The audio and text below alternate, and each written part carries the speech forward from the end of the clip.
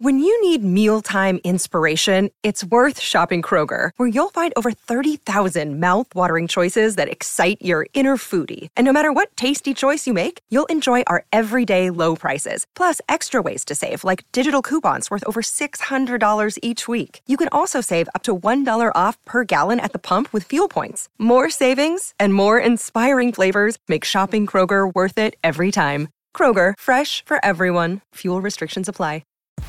Welcome to the Auburn Live Podcast, your home for bold, insightful, and honest conversations around Auburn athletics. Where'd he go? Welcome into another Auburn Live show. Appreciate everybody joining us. I am Justin Hokanson, and with me today is a very, very special guest, national writer, and back on the scene, I would say, Ivan Maisel. Ivan, how are you? I'm doing great. Delighted to be here. I'm glad that Auburn Live podcasts are live and up. Time to go. Season's here. Absolutely. Hey, before we get into it, obviously On3, people are still getting used to the On3 network and kind of getting acclimated to what On3 is about. And you're a huge part of that. Tell people, they know kind of the Auburn side. From people that have listened, they kind of know what we're doing at Auburn Live, but from a national perspective on On3, fill people in a little bit on what we're trying to do to kind of bring that national perspective and national flavor with the On3 network. On3 really is what I've been doing since I started covering national college football in 1987. You know, we're going to cover the news. We're going to cover the hell out of recruiting. And I'm not, you know, we've got plenty of good recruiting people to do that. I'm not involved with that. But the other part of it is to cover the passion and the spectacle of it, because, you know, that's why we're all here.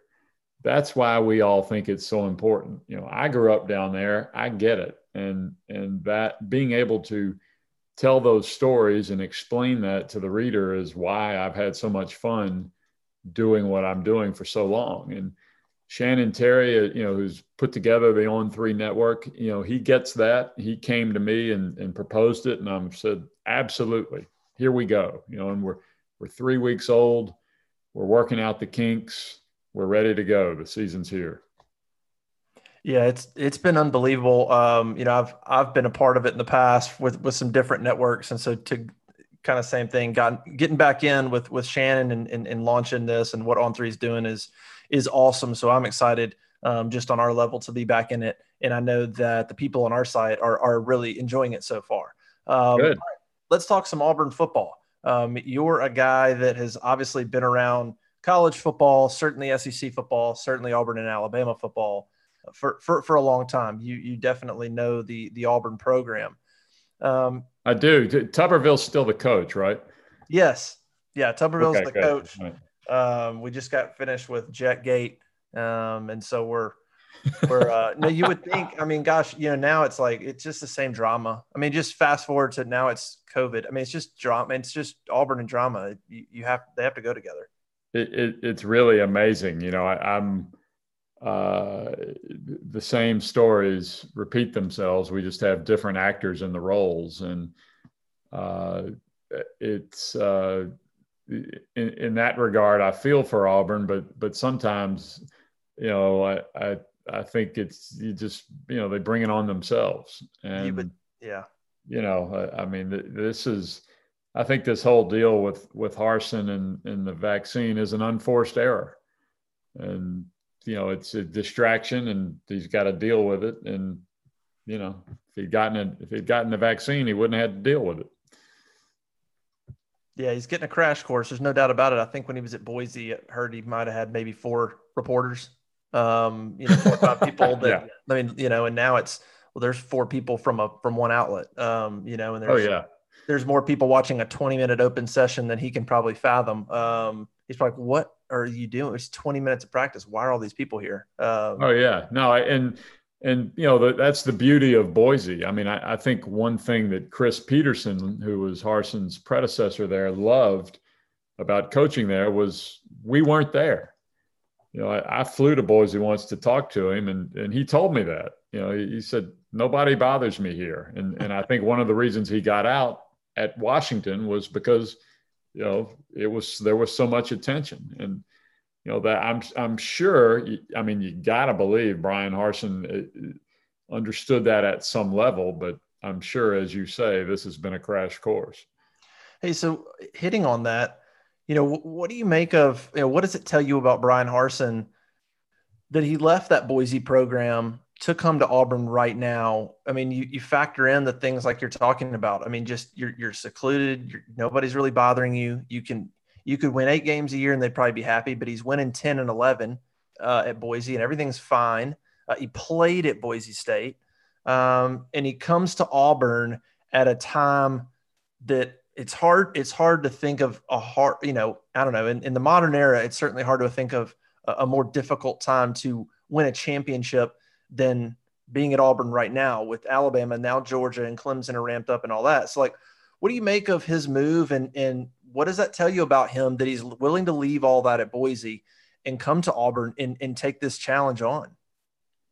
Well, Justin, it tells me he's an incredible competitor, as are most guys in those jobs at that level. But I'm sure, I'm not sure because I haven't asked him, but it's very easy to assume that he's sitting there in Boise and he's thinking, give me a shot, give me a chance. Yeah. Let me show that I can do this at the highest level. And if he was looking for a challenge, baby, he found one. I mean, that's, for all the reasons you laid out. Alabama's doing things nobody's ever done in the history of the game. Georgia is very strong. Auburn used to go into Atlanta and fight Tennessee for the recruits Georgia didn't want.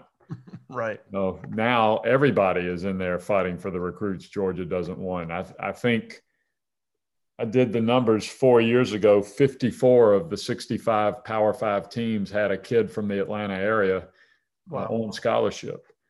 So, it's hard for Auburn right now. And,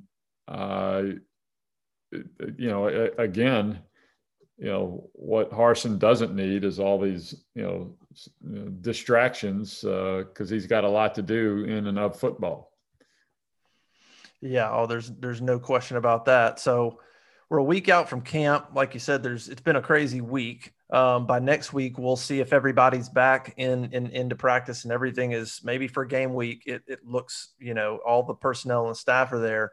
But as we enter this season for Harsin, his first season there, how are you sort of approaching it in terms of expectations, or what do you think are realistic expectations in year one for Brian Harsin and Auburn? Everybody's got different benchmarks. I think our message board, every fan has got something different that they're looking at and what they think is important and what they want to see. But from your perspective, what are things you'll be looking for to maybe start to make a judgment on whether or not Brian Harsin can get the job done in the SEC or not? What are just some things you'll look for?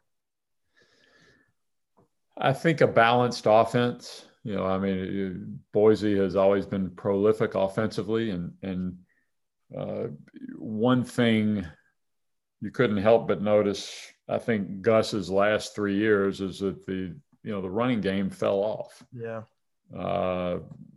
So, what's he able to do with that? How much, can he install his offense and do the things he's used to doing with Gus's guys? But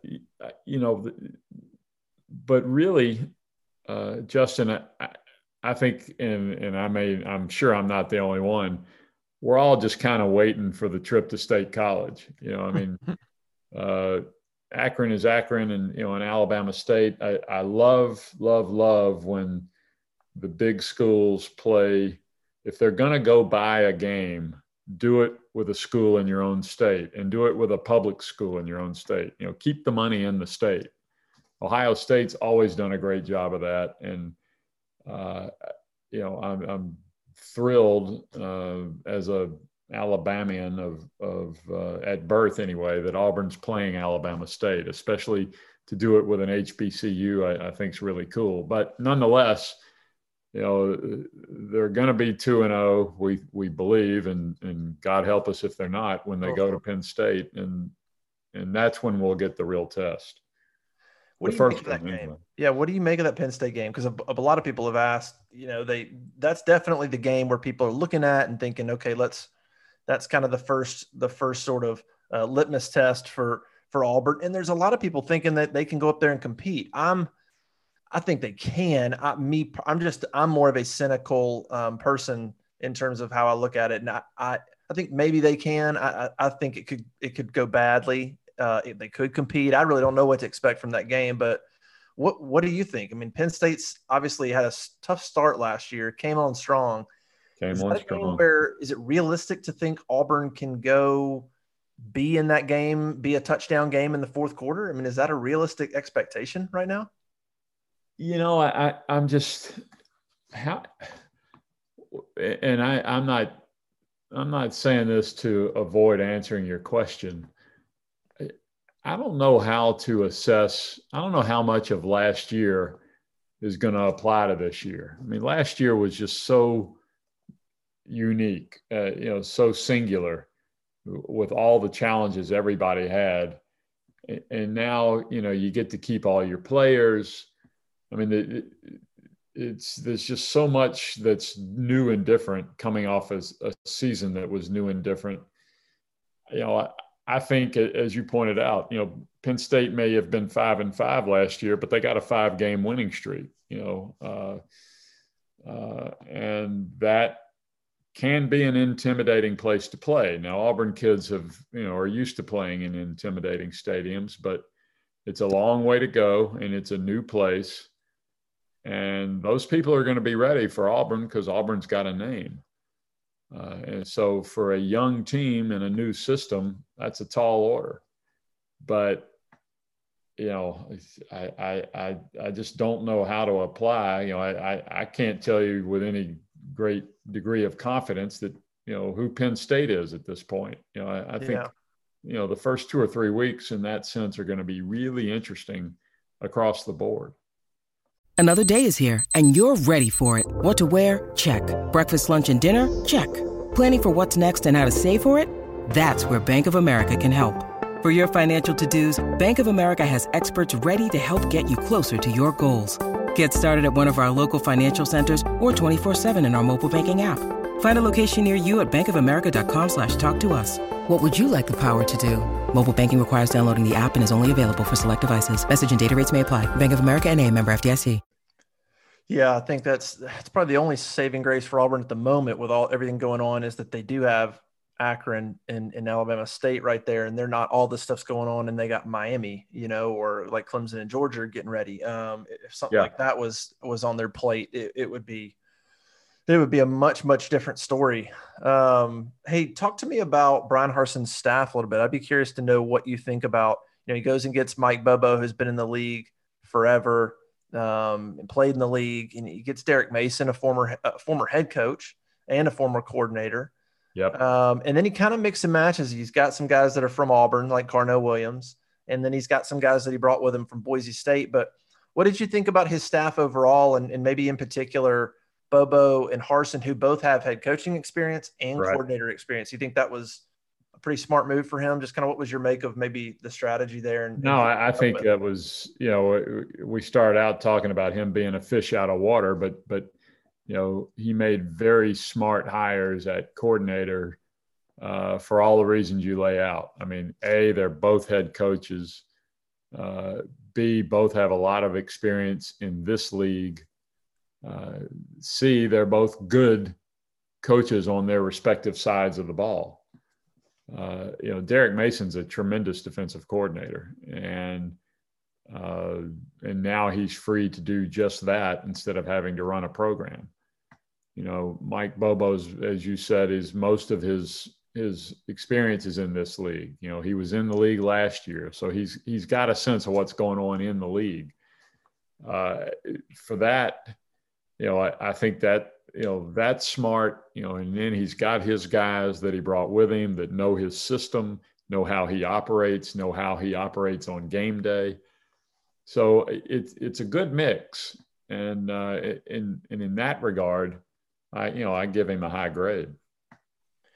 When we look at the SEC right now, it is, it's as competitive as ever, but in the middle of the conference, it's a time right now where there's a bunch of schools right now jockeying for position. I mean, Alabama and Georgia have separated themselves, and then you have a handful of schools that have obviously at times can get up there. Auburn, LSU, Texas A&M. Now maybe it's their turn this year. We'll see what they can do.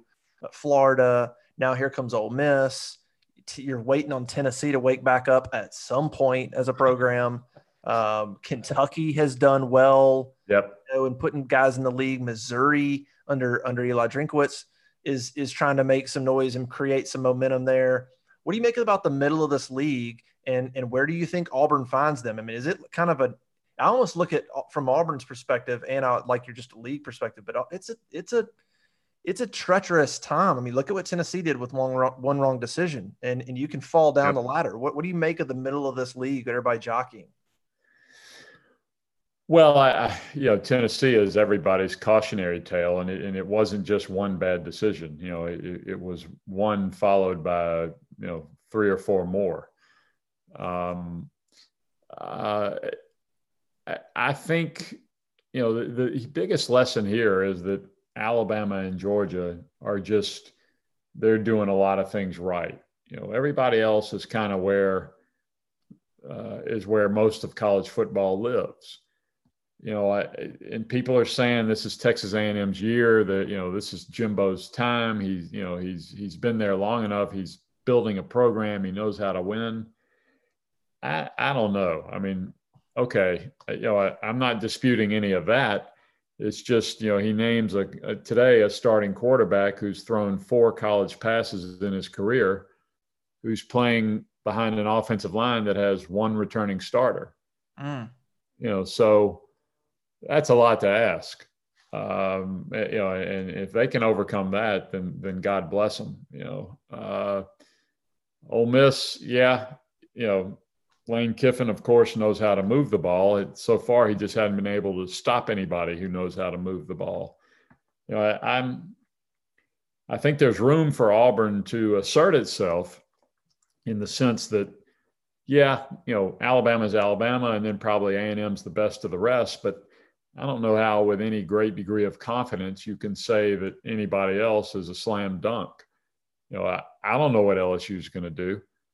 They still have great talent, and the coaching staff can't possibly be more of a train wreck than it was last year. But you still got 2 inexperienced coordinators. So how are they going to do? I don't know. Nobody knows. And I mean, Dan Mullen's a terrific coach. He got Florida close last year, but now they've got some experience issues. Mark Stoops is dependable. Kentucky's going to make you grind it out. And they play really good defense in a league where offense has become the coin of the realm. But other than that,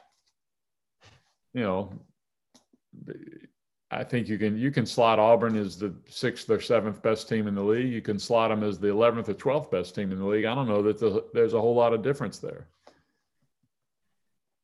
Yeah, that's kind of how I see it as well. I mean, I think that middle of the league is Auburn, of course. We joke about Auburn in the beginning, which is so funny and true. It's funny because it's true. But all that means is they're probably going to win the conference in the next 2 years. Because isn't that how? I mean, it's like that's how it goes with Auburn too. I mean, they're as easy as they could easily win the conference as they could have, a losing record. The baseline with Auburn, the mean, historically, or at least recently historically, is 8-4. They're going to be 2 games ahead of it or 2 games behind it. Maybe 3. Yeah, but they don't stray too far away from that, and that's pretty good. And what do you make of college football right now? With obviously with Texas and Oklahoma coming to the league at some point, maybe next year if they can get out of some stuff, maybe 4 years from now. But you have that going on, and then of course you have this. I don't know, whatever happened the other day with the alliance. I don't. Yeah. I'm trying almost intentionally Well, not that's a trying good to description. think about it. Yeah. I'm almost just trying to purposefully go, you know what? I'm going to act like it didn't happen, and just let me know when I need to pay attention. Like, what was that about? Yeah, I use the phrase word salad, which I actually was something somebody called me and said, "Did you understand any of that?" uh, I maybe, maybe they were just wary enough of what the Supreme Court said this summer that they didn't want to commit to anything that's, would even hint or smell or have the slightest scent of collusion or something that might resemble an antitrust violation. Now, having said that, as Ross Dellinger at Sports Illustrated reported today, the day after the alliance, USC announces they're going to open the 24 season against LSU in Las Vegas, and it's going to be shown by ESPN. So, if they were trying to prove that they're not shutting out the SEC, I think USC's taking care of that. So I don't know. I mean, if the alliance is there for scheduling purposes, they came out and said, well, we're not going to do that anytime soon. Look, last year we all found out you can create a schedule in 3 or 4 days if you need to. So, that's baloney. And, and if it's to serve as a governing mechanism in the post NCAA world, why do you shut the SEC out of that? So, I don't really know what they were doing, and nobody else has figured it out either. But long term, you feel like SEC going and grabbing Oklahoma and Texas was a smart move, right? I mean, any reservations about that? Well, yeah, the best way no, of course not. I mean, the best way I would describe that, Justin, is, if Texas and Oklahoma had gone not to Greg Sankey, but to Jim Phillips or Kevin Warren or, George Kliavkoff at the Pac-12, I don't think he was in office yet, but if they had gone to any of them and said, hey, would you be interested in us coming in? Would any of them have said no? Of course not. So, I don't think the SEC went out and got them. I think the SEC was smart enough to, when they offered to come, to say yes. And you can, I understand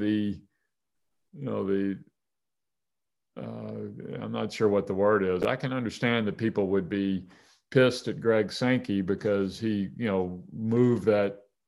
moved along that playoff proposal all along when he knew he was going to, that the Big 12's legs were about to be cut out from under them. But that's going to take some time to reestablish trust and communication among, from the SEC to the other conferences. But, of course they're going to do that. And to think that they wouldn't is, for some other, for some reason is folly. Hey, before we get out of here, one more thing I wanted to get your opinion on, because obviously you've got experience in college football for as long as you have, and then right back to back, right at the same time, you have the transfer portal and you have NIL that happens boom boom. Yeah. And I couldn't imagine, running a program and having those two things to deal with just at the same time. You've got to immediately adjust and figure out what that means to your program. But what have sort of been your takes on those two things, and whether they're good or bad for college football, fair, not fair? Just kind of give me your opinion on those two things and maybe how they're going to shape things. Well, I think it's very easy to say that they had to happen because the NCAA did everything humanly possible to avoid having them happen, and in the process pretty much abdicated its leadership responsibility for intercollegiate athletics, and they still happened anyway. David Shaw at Stanford, who's a really smart guy, said to me this summer that, nobody has any idea how any of this is going to unfold over the next 3 to 5 years. So, and because the NCAA abdicated its leadership, the thing happened before anybody was really ready for it, both NIL and the transfer portal. So there's a lot of ready, fire, aim about this, and we're just going to have to go through it. Nobody understood with the transfer portal that, when the kids all came out, that there may not be a space for a lot of them. And a lot of those kids have learned a hard lesson, but that had to happen for that lesson to be learned. And I think that's going to happen with NIL. I think it's going to happen with the transfer portal. I think it's going to happen with whatever this alliance is, and honestly, Justin, to get back where we started, that's exactly why I came to On3, because there's so much that's changing in intercollegiate athletics and in college football in particular that I didn't want to be left behind. I didn't want to be stuck in the old days. I want to see what's going to happen. Well, I'm glad you're back.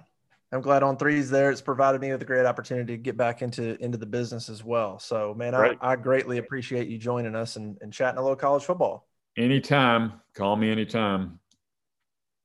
We will. Thanks so much, Ivan. We appreciate it. Appreciate everybody listening to this Auburn Live show, and we'll be back here shortly. Till next time. See ya.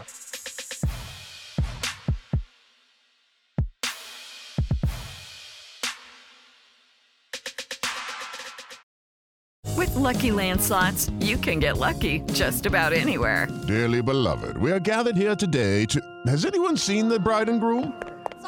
Sorry, we're here. We were getting lucky in the limo and we lost track of time. No, Lucky Land Casino, with cash prizes that add up quicker than a guest registry. In that case, I pronounce you lucky. Play for free at LuckyLandSlots.com. Daily bonuses are waiting. No purchase necessary. Void where prohibited by law. 18+. Terms and conditions apply. See website for details.